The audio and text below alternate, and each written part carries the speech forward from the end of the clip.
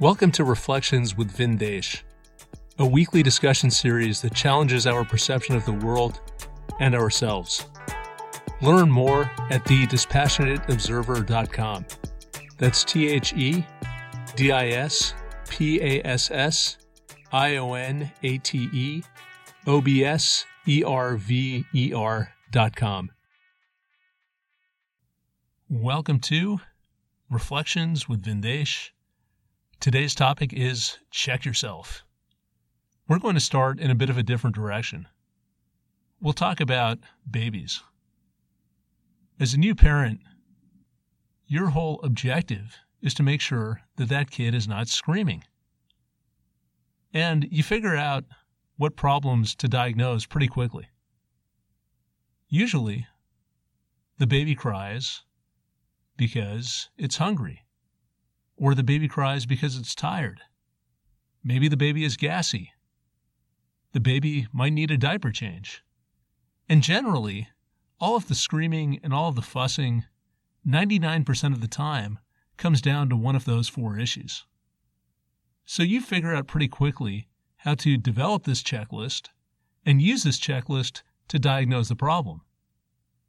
And the sooner you figure this out, the more effective you can be as a parent, and you might even be able to enjoy a few moments of peace and quiet. This concept of a checklist is extremely powerful. We implicitly use it with babies. We use it in hospitals to make sure that surgeons are operating on the right patients. We use it with airplanes, where ground crews are going through a checklist and making sure that the plane is in good working order. But unfortunately, we don't use this concept of a checklist on ourselves. And here, I think we miss a huge opportunity.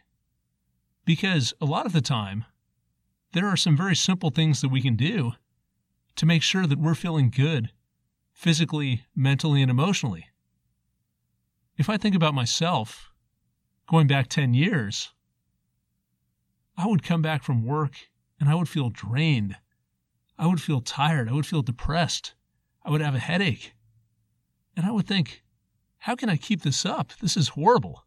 I really need to find a new job. And maybe that was part of it. But a big part of it was that I wasn't getting what I needed throughout the day to feel good. I wasn't getting enough movement.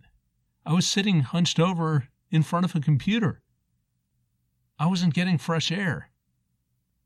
I was sitting in meetings all day, talking about the mundane. I wasn't engaging with people. I wasn't having interesting conversations. Fast forward to today, I have this awareness. I know what I need to do during the day. I can get up. I can walk around. I can get some fresh air. I can change the topic. I can find something else to talk about. And by doing that, I'm a lot happier and I'm a lot more effective. And I see this same concept in many different areas of life. There are people that I'm very close to who have a tendency to get very irritated, very angry, to lash out. And a lot of the time, it has absolutely nothing to do with the situation. It has nothing to do with the person they're dealing with. They feel anxious inside. They feel afraid. They feel threatened. And because they haven't dealt with that fear and that anxiety, they've created the conditions for an outburst. And this outburst hurts them, and it hurts their relationships with the people that they love. I've seen this with regard to physical health. There's so many people who complain of back pain, of leg pain, of gastrointestinal problems. And then you dig a little bit and you find out they're not exercising, they're not eating right, they're not sleeping enough. They have not gone through that checklist to make sure that their body is in good working order. So we need checklists. If we can use this concept and apply it to ourselves, we can lead healthier and happier lives. It starts with awareness. It starts with attuning ourselves to our mood, how we're feeling throughout the day, and building an understanding of cause and effect relationships. What do we need to feel vital, to feel engaged, to feel energized? then create a checklist with those conditions in mind. So, for example, if we lash out at others, if we have a problem managing our anger, what do we need to counteract that? We need a good night's sleep so we're not feeling as irritable. We need to manage our anxiety so we're not feeling as fearful. And maybe we need to go one level deeper.